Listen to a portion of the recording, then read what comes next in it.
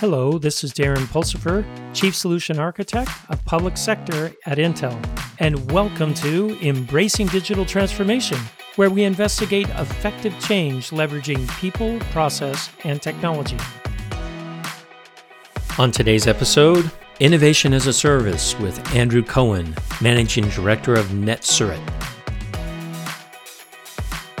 Andrew, welcome to the show.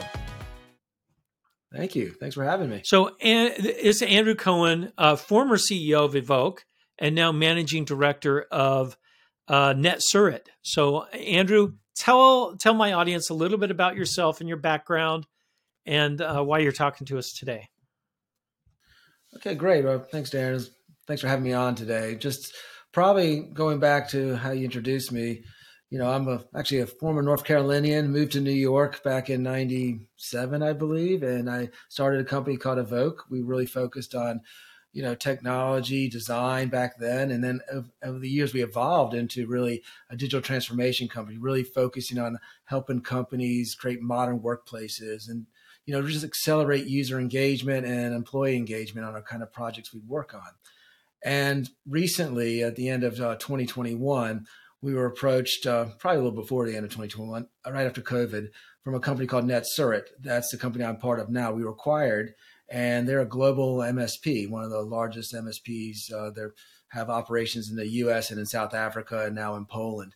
So they form like the traditional MSP model, and which is managed services, IT, cybersecurity, all the good infrastructure stuff, which we call foundation work. They wanted us to fit into a particular niche, what we call NetSurit Automate, which is the innovation team at NetSurit. So I head that up. I'm the managing director of that NetSurit Automate group. And we really focus on innovation and creating automation, special kind of situations, help companies accelerate better processes, improvements in terms of how they do their daily jobs. So it's been a really interesting last year. I've been a part of it for a year now, and exciting, and looking forward to what the future is going to bring. So this is really interesting. I remember when we first talked, I was like intrigued that it's innovation as a service. Because my brain first goes, wait, you can't package innovation into a little bundle that you sell. And then when you started talking to me about it, I went, I like your approach. It's very interesting. This innovation as a service concept. Tell our audience a little bit about what that means. When you say innovation as a service, first thing that comes to my mind is Thomas Edison. God. Well, that would be great if we were at that level. Yeah. But you guys actually do some things that kind of help with the whole innovation process and free people up to do more innovative things than redundant work. Yeah, terrific. No, thank you for that. I mean, in terms of how we define innovation as a service, it's what we call perpetual innovation, perpetual agility. So we believe that, like you just said, you can't bottle it up. Innovation is not a final destination, especially with all the changes in business, how people are doing business, from hybrid workforces now to people being forced to come back to work. There's all these opportunities to create better process efficiencies, business efficiencies, to make them better employee experiences. And then in terms of how we do it as a service, it's a monthly ongoing type of opportunity where we find areas that are really challenging from an organization, from whether it's a manual, repetitive process, disparate systems that don't speak to each other, disparate workforces that are having hard times communicating, collaborating. We look at how we stitch all that together from the operational effectiveness point of view and deliver solutions in terms of things that they can leverage with their technology investment. We help implement the solutions on top of that. And then in parallel, we're also looking at opportunities to help for outreach to customer experiences. So it's really kind of understands really that full loop of how we have engagement from internal and external audiences, and then how we can build solutions that live in their world, which we call their tenancy, and they own. We just help them execute on those. So it's when I heard this, I thought this sounds a lot like process reengineering, process automation, where you guys can actually come in and help an organization look at their processes, find out better ways to optimize their processes and automate at the same time. Am I hitting that right? 100% correct. And it starts really with conversations like this, essentially. The initial call, when I meet with new companies or companies we're already working with, we try to identify sort of those initial pain points, those use cases that exist. What you're saying, there's processes that are manual, there's a lot of lift, there's a lot of spreadsheets from all different areas feeding into one master giant spreadsheet. So we love hearing that, because then we can look at the areas of opportunity to say, how do we find the maximum value, which is the most feasible solution that can be done in a very no code or low code type of implementation to find the biggest impact on the business. So that's exactly right. We're looking at those process improvements. It's not always automation. Sometimes it's better collaboration. It's better usage of the tools they already have, like better user adoption of the technology they have. We can help companies understand what they can do without even our help to implement from a no code type of a solution profile as well. So it's always kind of a high engagement model. And we really have to get immersed with the companies we work with, from small, medium business to enterprise. And then we're looking at those use cases and then charting those, prioritizing those, voting on those together with the stakeholders internally. It sounds like a lot of work. It does. Well, not for the client side. It's a big uplift from our point of view. Right. Well, and that's where the value comes in, right? You're like, what's the best way to put it? You're like a third party agnostic. You're coming in and saying, hey, the culture that you've built around these processes, because that's really what happens, right? Some of them are ad hoc processes, and you can show them a small change here can unleash all of this speed and innovation and things like that. Is that? That's exactly. And I think it's something that we do come in as essentially their digital innovation team. And that's why we kind of do as an ongoing service. And you really hit it right there in terms of, we talk to companies that are wanting to scale. They're very innovative. We call them the jackrabbits. They can do all these things. They keep buying SaaS solutions that fit a need. And then they have all these kind of things that live in their ecosystem that nothing communicates together, and they never get past that next level to scale properly. And then the large organization, and this is not to speak badly about enterprise clients. We love our enterprise clients, but we classify as junkers in a way, just because they're so big. It's not a problem of scale. They have a problem of innovation, because they have all those processes that exist in place. It's entrenched. People are scared of change. They don't want to do a new process. Maybe they feel a fear of the job loss because they might find an automation solution. We're not looking to replace people. We're looking to help augment, make a better life experience, a better job experience. So then what we try to create within those two areas, from the jackrabbits to the junkers, is what we call the juggernauts. That's the amalgam, the perfect kind of scenario where you're companies that can scale and innovate at the same time. And that's what we look at in areas of how we can help assist them as their digital partner.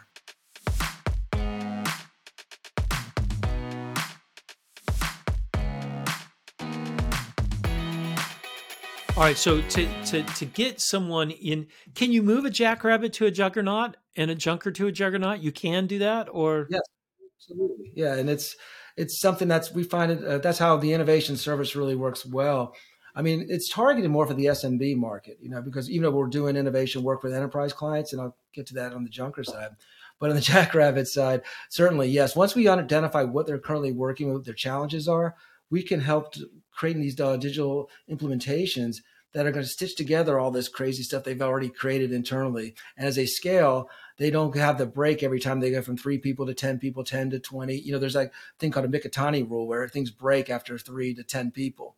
So we look at ways that we can help them along that way, chart that, roadmap it together. So when they introduce these new solutions, there's full user adoption. They're showing the uptick. We're measuring the effectiveness of all these tools. So the ROI is completely baked in. We guarantee our ROI statement on every solution we build in. And then we help them scale as they're innovating.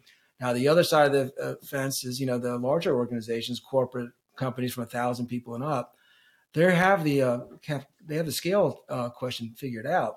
It's just the innovation thing. So we help them we become that really go-to team where everything gets funneled into, for all the lines of business, into the center of excellence for digital solutions. And then we start executing solutions against that. So it's an ongoing engagement, an enterprise agreement where they funnel in the needs from the line of business. So HR might have one need because it's a big department. Right. Finance might have another need. And then they all have potential things that we can leverage from their technology investment through, let's say it's the Microsoft stack, for example, for Power Automate, Power BI, Power Apps. So we're looking at what they've already spent and how to fully maximize that. Maximize what they have instead of bringing in a bunch of new tools and things like that. Exactly. You guys are like, all right, what do you have?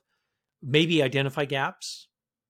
Yeah, to add gaps, and we can also depreciate or retire solutions that are redundant.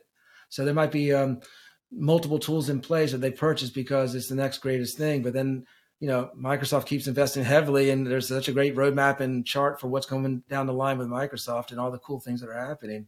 we can look at what might be a like item, do that gap analysis. Can we replace it? Save them some costs on it, licensing, and especially the larger the company, that could be a pretty significant savings if they use fully their license they have and leverage that fully with their Microsoft investment. All right. So what do you think? You guys come in and engage with these teams. Yep. What's the biggest barrier for innovation in these companies? Why can't they just do this themselves? I mean, they have all the knowledge of the systems. So let's talk about the enterprise customer first, right? The big guys, because it's different with a Jackrabbit than it is with a Junker, right? So what's the biggest barrier for them doing this themselves? Why have you come in? What I found is in the enterprise clients we work with, we're doing these solutions for, they have the investment in place. They have the 5,000 plus Microsoft licenses already leveled out. They have maybe using 20% of the capacity of what it can do. The teams that are in there, the massive IT infrastructure, they're focused on whatever they do from the systems they support, in their environment. So they're not really focused on this kind of hyper automation type of things that we come in and do. So it's not in focus for them. Even if they've identified a center of excellence to create this areas with all these automation or modernization opportunities can happen, they don't have the teams to execute on it.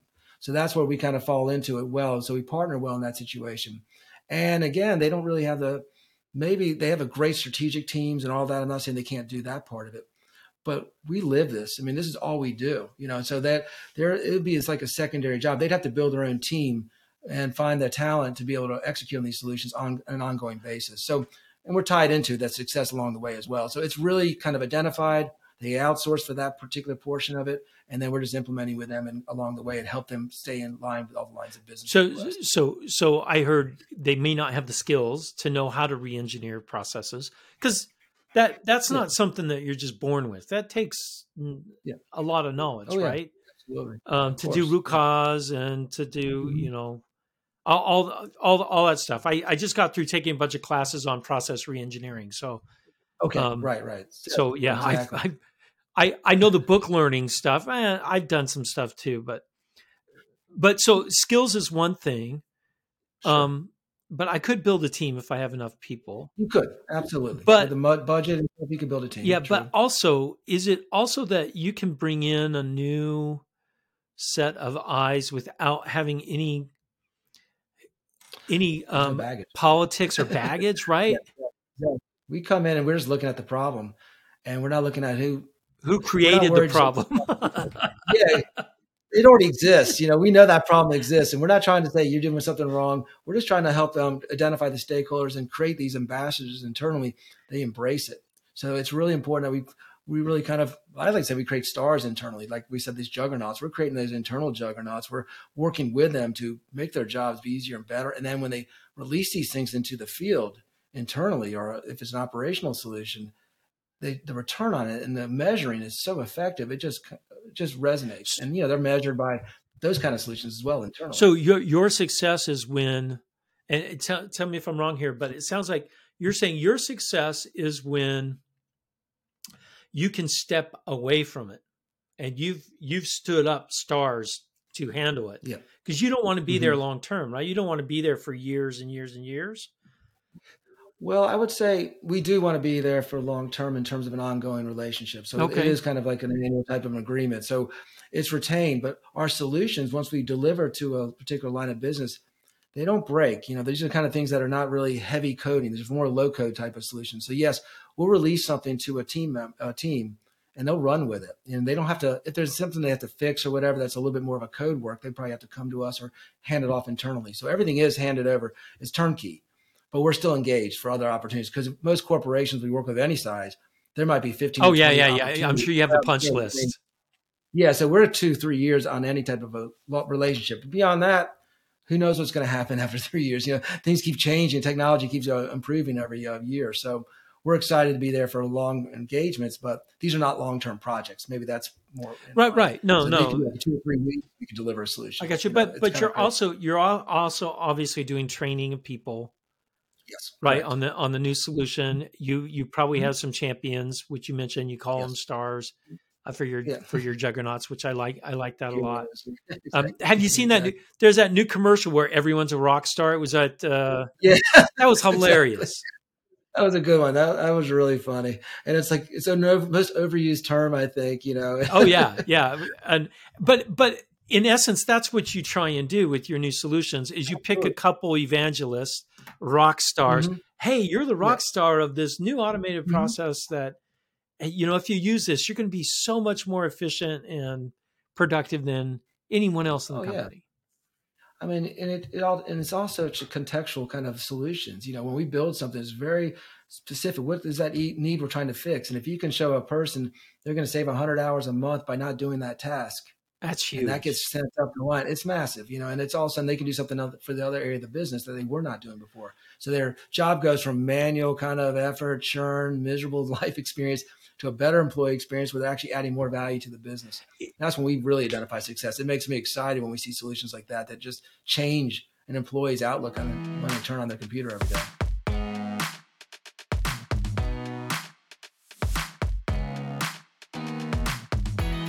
I'm going to ask you a tough question. You can say Okay. you don't want to answer it. No, no, of course. Is there is how often do you run into the concern that you guys are going to come in and replace people's jobs because Mm. you're automating away what they do? Is that Yeah, and that's the thing. happen? And how often do you see that? I'll tell you this: we do have a scenario working with an enterprise company, and we got engaged initially because during COVID they got rid of a massive amount of the layoffs, about 250 to 500 people. I think it was in that range. Wow. And they said by automation and some of these things that we're going to bring in, we won't have to rehire. So we understand that's a potential scenario. So there's a real need to like when there's a downsizing for depending on the industry, that can these solutions help us not have to replace talent and put full-time employees back into place. Now, on the other side of that, when we build a solution where it does pretty much automate someone's tasks daily, the goal is, you know, we're not trying to do that to replace a job. It does come up, and I'm not going to say it never will happen. But really, what I find in the companies we work with, they're trying to see how they can engage their workforce more effectively because they know there's talent there. And it might be some talent that's not even tapped into fully because they're doing something that's manual data entry all day long. Instead of saying, you know, maybe I should be visualizing, analyzing that data and reporting differently or having more discussions around what that data means versus typing it in. So if we can find ways to make that person's job change, I'd be more happy. But sometimes, yeah, of course, if it's an automated, like someone just pushing a button all day long and a bot can do it, you know, maybe that is something that needs to be looked at and replaced.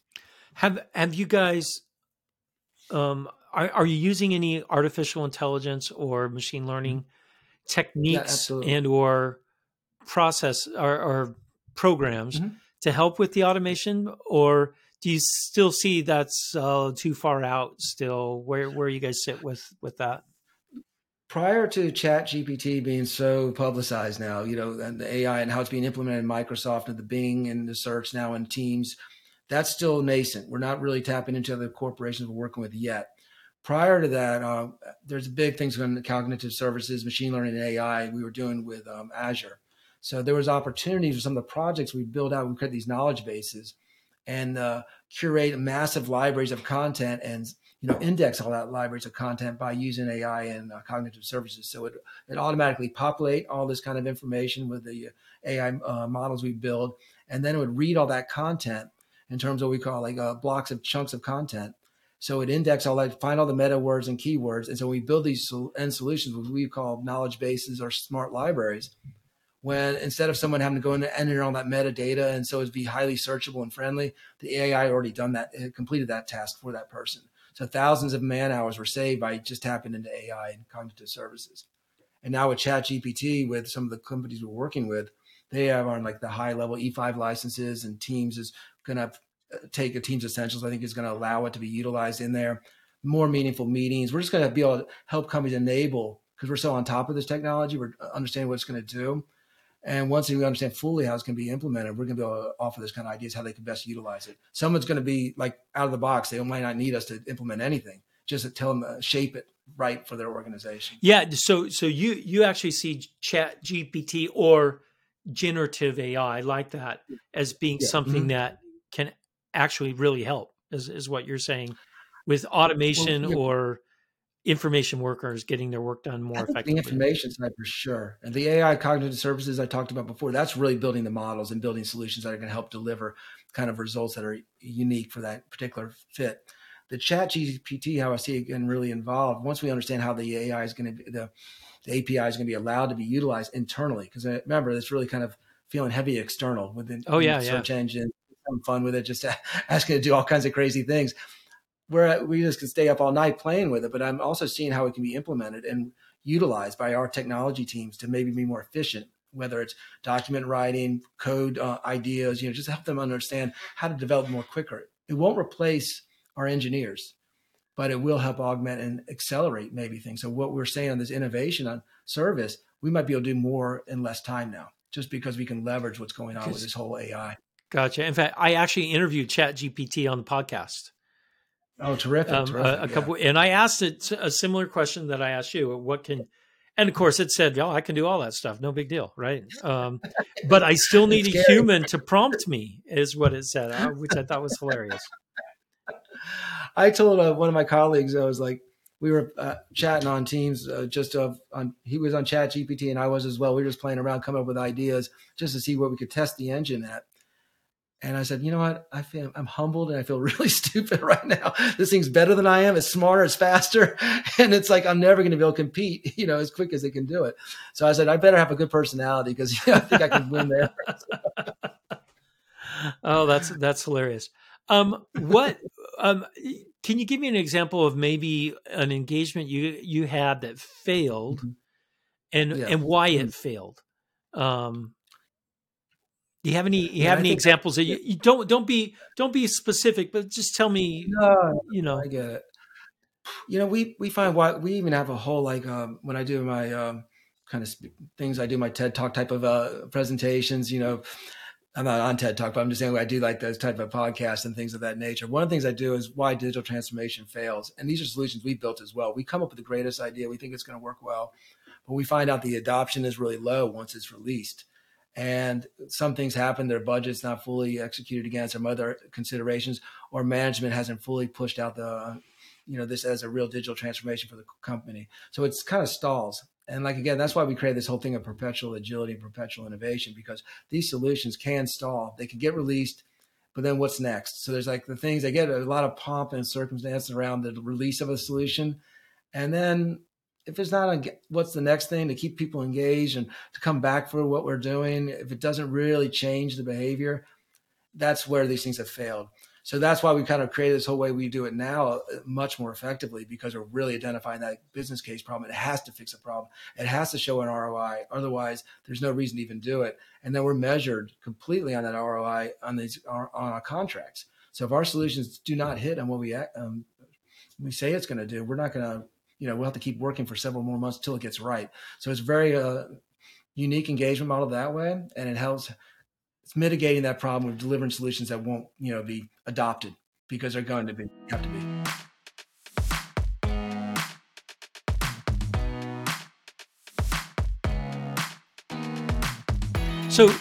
So you're not just building something, even collecting requirements and then building something and throwing it over the wall. You guys go through the full deployment, not just deployment, but adoption cycle too, right? So you're going, we've got to get the ROI out of this. I kind of like that approach because there's skin in the game for you guys. Yeah, completely. We call it the ROI guarantee, the return on innovation guarantee, but it's really an ROI guarantee. Yeah. And it's measured up front with the client. So we do this workshops, our ideation sessions with our clients, our customers, and we identify all the pain points we have. We chart those, measure them, what the real time waste, whatever the measurement is, we're going to find it out and then calculate it very effectively and get agreement before we build it. Is this effective? Is this what we want to measure? Is this the best thing, the most prioritized solution? And then we work against that. And when we release it, then we do our weekly meetings for delivery. But then once we get to post-delivery, the monthly kind of sessions charting, is the solution really being as effective as we said it was going to be? We knew that, and then we all agreed on the hypothesis of here's what we're going to build. They accepted the ROI. That's what we're challenged with. Our solution has to deliver on that ROI. So yes, we have skin in that game all the way along. And it's over that. Once that release is completed, so the next 12 months of charting against it to hit that full ROI. Wow, that's a very different model than what I've seen other people do, which is, hey, I built it. it meets your specs, Yeah. done. Hey, Right. we used to do that too. I mean, it wasn't like we always like want to be there if needed, but you build a solution, you deliver it, And and you're done. you know, Yeah. yeah, come back to us when you need it. And we always want to stay engaged, but this keeps us a little bit more, obviously, like you said, skin in the game, more involved. You know, my my name's all over this. It has to work, and my reputation's on it. So if we don't deliver, it's really bad, for me personally and professionally. So I want to make sure that we promise something. It's something that's achievable and it's going to hit the mark of the expectations Oh, and then ongoing. And it's after year one, it keeps earning for that company because they don't have to pay for it again. They own that solution. The ROI keeps going up. Year two, it makes even more because we're not touching it again, typically, yeah. unless they Yeah. want to do it in Typically. hand. Yeah. Yeah. All right. So we went on. All right. Barriers. Tell me your biggest success, littlest effort, biggest biggest ROI, where it was like, wow, all they had to do was flip this switch and boom, everything started working. Have you run into anything like that? Yeah. It's not even a large solution, but I've been saying this use case more recently than because it was a more recent one, I guess, for a large enterprise we work with, and it just was so successful because it was such a simple idea, and it was really goes to an employee's experience and also field engagement. So this company it's about 5,000 field sales force out in the field, and at the point of sale, they were having supply chain issues because of post COVID and all the supply chain issues.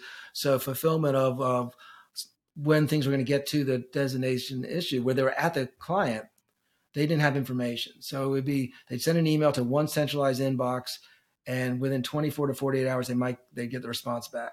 And the reason why it was taking so long is because he had one or two individuals at the home office doing essentially email triage, hundreds of emails flooding his email box. And what happens, that person not only has to look at the email, respond, but also go to the other fulfillment applications they have to see what's really the reason. And that took time. So that's why it took 24 to 48 hours at best. So we looked at ways, how do we automate? How do we simplify this? So for what we did we created all the field is on iPhones, devices. So they were able to use a little quick native app, which sent a formatted email into that same centralized email inbox. But instead of a person seeing that, we had an automated response saying you were checking. And in parallel, that response is going directly to the fulfillment application. So it's touching the third-party systems to see where the supply chain issue was. If it's in Albuquerque and it's going to be there tomorrow, at least you had an answer for that client. Right. And so this is all happening in real time. So we went from 24 to 48 hours to get a response to that person when he's right at the point of sale to 3 to 4 minutes. So I just love this story because it's so highly engaged and it just works so seamlessly. And it was really could be built in like 4 weeks. And the other thing that we had remember we talked about the employee, what they could do more for their company instead of losing their job and then they're like answering emails. Well, now they're only having to engage when there's a real need. So they can look at the dashboard, really visualize the information. So when they have to step in and be manual to that process, there's a whole thing in the work stream that we say, here's when you have to look at it, look at the dashboards we created. Here's the reason if there's a real supply chain issue, it's not going to be there. Then they have to have some live communication, but really mitigated a lot of that. So that email churn is completely gone. So that's pretty cool. And I like how you mentioned those workers are now looking beyond triage. They're not doing triage anymore. Not anymore. No. Yeah, which is awesome. That frees them up to be more innovative. That frees them up to do more valuable work. Mm-hmm. And I think that right there is where we need to get to, especially in and I talk a lot about supply chain, secure supply chain, especially when we have to start competing with the world in manufacturing.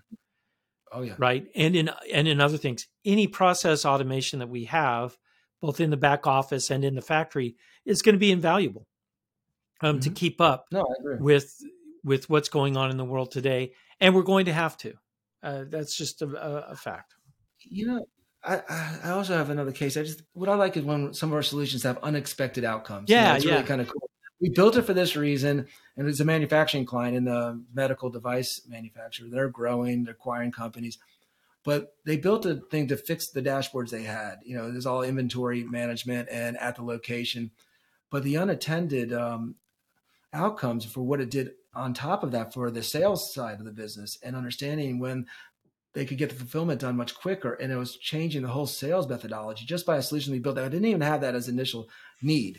It just had extension. And And I wish I would have visualized all those ideas for them, but it was great that he gave me that feedback. Like, oh, that's super cool, because that makes it, I get a little bit more feedback that way. Then I can look at the next solution. Yeah. Have you thought about it, how it charts across the rest of the business, not just fixing that particular area of the business? So that's what really we want to do in that type of engagement. Hey, that's awesome when you get that secondary benefit, and even tertiary sometimes, right? Other processes change because you automated another process. I love that. Mm-hmm. Hey, Andrew, it's been wonderful talking to you today. Oh, my pleasure. I never thought innovation as a service, but you proved it. You can do it. So we're doing it. We're proving it every day. So I hope. Well, hey, thanks again, Andrew, for coming on the show. Oh, my pleasure. My pleasure. Thanks, Dan, for having me. Looking forward to another conversation.